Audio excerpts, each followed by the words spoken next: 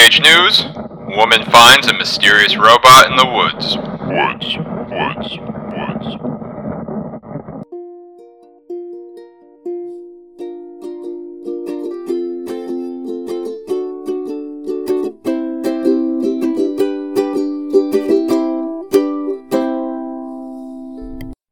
Spelunking, caving, potholing, the hobby of exploring caves, whatever you want to call it.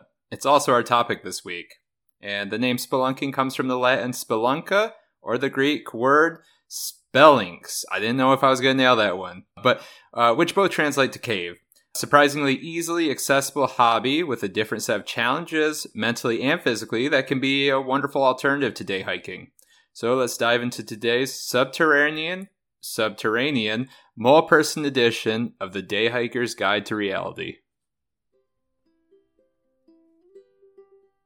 Hey Yins, happy Thursday. Justin Grippentrock here, the podcast Day Hike Guide and the herald of Harvey Rupert Elder.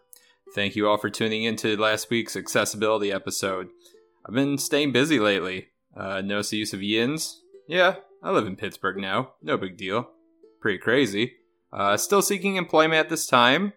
I'm trying to find a location that I want to work that I'd be proud to work there. A place where I feel good waking up and going to every day. Keeping busy, I've been exploring our neighborhoods, exploring our borough, and the trails near our place. It's been nice to work on the podcast with less time constraints. I feel like it's provided me with an opportunity to be more creative, and I'm excited to share these episodes with you. I want to take an opportunity to give all of you weekly listeners a shout out. Thank you for continuing to tune in. I don't, get a list of names of the people who listen, but I do have access to numbers of listeners per day, per week, and it's been really motivating to see that even during my absence, my listenership has continued to grow. So thank yins. It is rewarding to, do this research, learn more about topics I'm interested in. I really do enjoy sharing that information with everybody who listens. First, I really like this week's topic, and I like every week's topic, but this topic reminded me of a couple of the most adventurous and awestruck moments I've had, and I've been fortunate enough to have experienced so far in my life.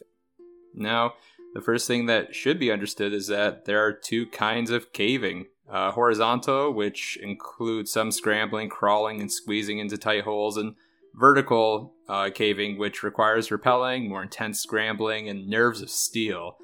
As you're going to hear some of these stories, you're going to realize caving might not be for the faint of heart.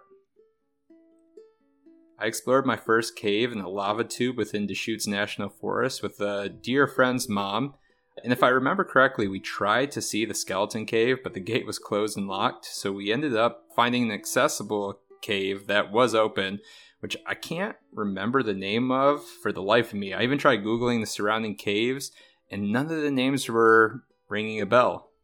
Anyways, I'll never forget how pitch black the cave was when we moved away from the cave opening. And mind you, this isn't a cave in the side of a crag or a cliff face. The opening of the cave was actually in the ceiling of the cave. So picture that, so a big hole of light above your head.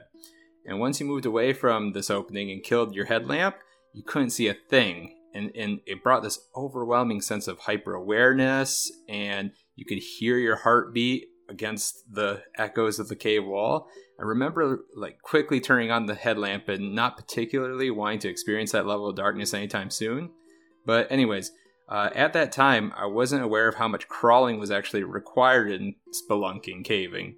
So when the suggestion was made to go further into the cave by literally crawling on my belly to go deeper, I remember the mixed feelings, and I'll never forget that after I committed, being on my belly and with my whole upper torso in this hole, feeling that pure dread of seeing that only maybe 3 feet in front of me forward, it appeared that part of the cave had collapsed. There was loose rocks, and I remember thinking that, wow, this could be it. And, I could die here, and if I was alone, nobody would ever know I was down here. So I quickly but carefully scooted backwards, still on my belly, and I had never been so ready to be done with an adventure.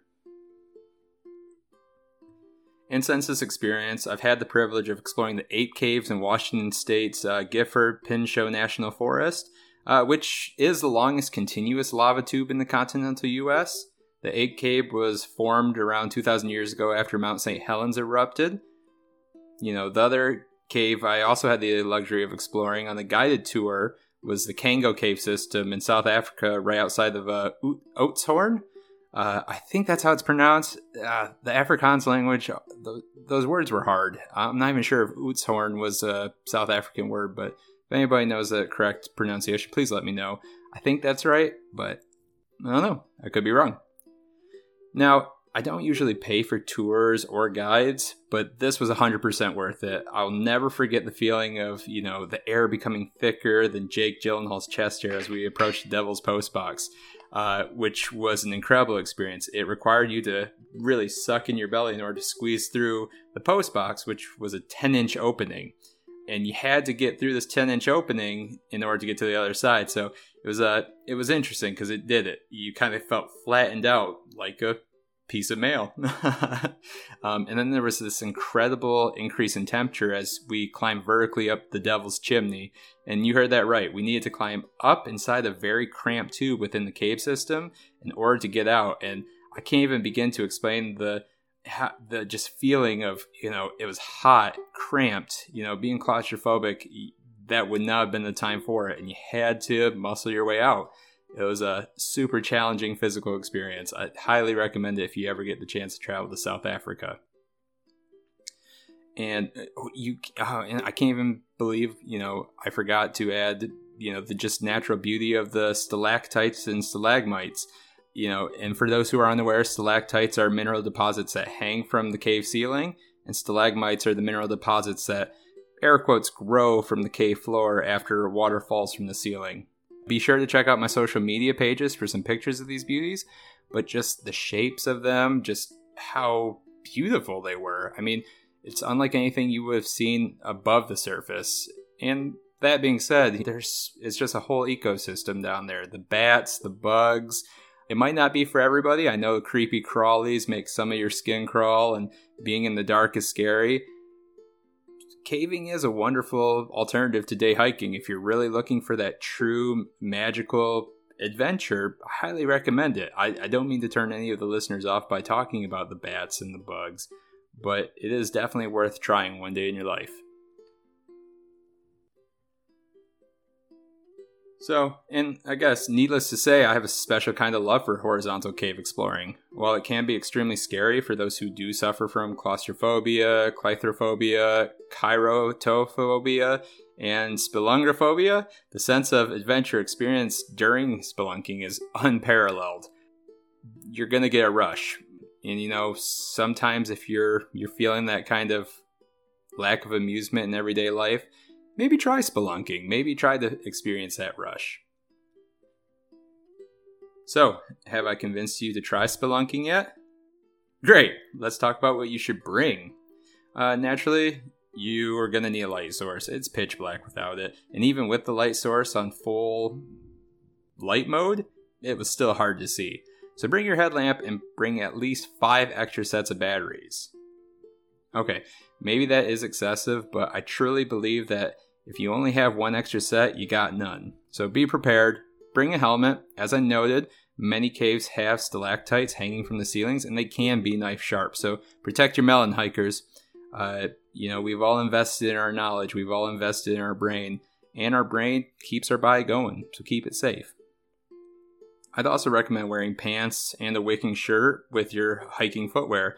Avoid sandals as you'll greatly appreciate the extra traction, as the cave walls can be slick and slimy, and if you do have to climb straight up like the Devil's Chimney, it's going to be nice to have a pair of shoes on that you can kind of get some grip. Be sure to bring your extra layers in your pack. Be sure to bring extra food and water, because one of the greatest dangers of cave exploring is the possibility of flooding, which may trap you for various durations. This could be a good time to recommend bringing at least a friend as well. The more the merrier. Have a buddy. And with the exception of Kango caves, the lava tubes I've been fortunate enough to explore are generally pretty chilly. Most caves are approximately 10 degrees above freezing, so be sure to bring your 11 essentials. Bring, something that can keep you warm. Bring an extra change of clothes. Again, we've talked about in the past, if you get wet and you get cold, you risk hypothermia. Horizontal caving, spelunking, potholing. An amazing, mentally and physically challenging outdoor activity that is totally worth trying a time or two and pretty accessible. There are many caves to explore in the U.S., including Wind Cave National Park in South Dakota, Ruby Falls in Tennessee, Carlsbad Caverns in New Mexico, Mammoth Cave in Kentucky, the lava tubes I mentioned in Oregon, and Ketchner's Caverns in Arizona, and that's just to name a few. And in the continuation of the spirit of last week's episode, I've heard that Wind Cave National Park and Kartchner Caverns in Arizona are wheelchair accessible, so get out there, tell your friends, tell your family, go explore. Thank you all so much for tuning into today's episode of the Day Hiker's Guide to Reality. Hope you learned something. Hope I sparked some interest. I know some of the topics do seem scary, lots of phobias, but exposure, get out there, desensitize to it. Find a new ecosystem that you've only read about or seen movies about. Thank you all again for listening. You guys really do make it worth it. And next week's episode is going to be a little more experimental. I love the idea of having like old talk radio shows. I love the idea of the stories like the Lone Ranger. So next week's story episode will be a bit experimental, a little bit different, and I look forward to it. I want to hear you guys' feedback. It will be based off a popular urban legend with a twist. I can't just plagiarize. I am going to change enough details to make it a little more original. Again, stories do change over time, so let's see what we can get out of next week's episode. Should be fun. All right, y'all. Catch you later.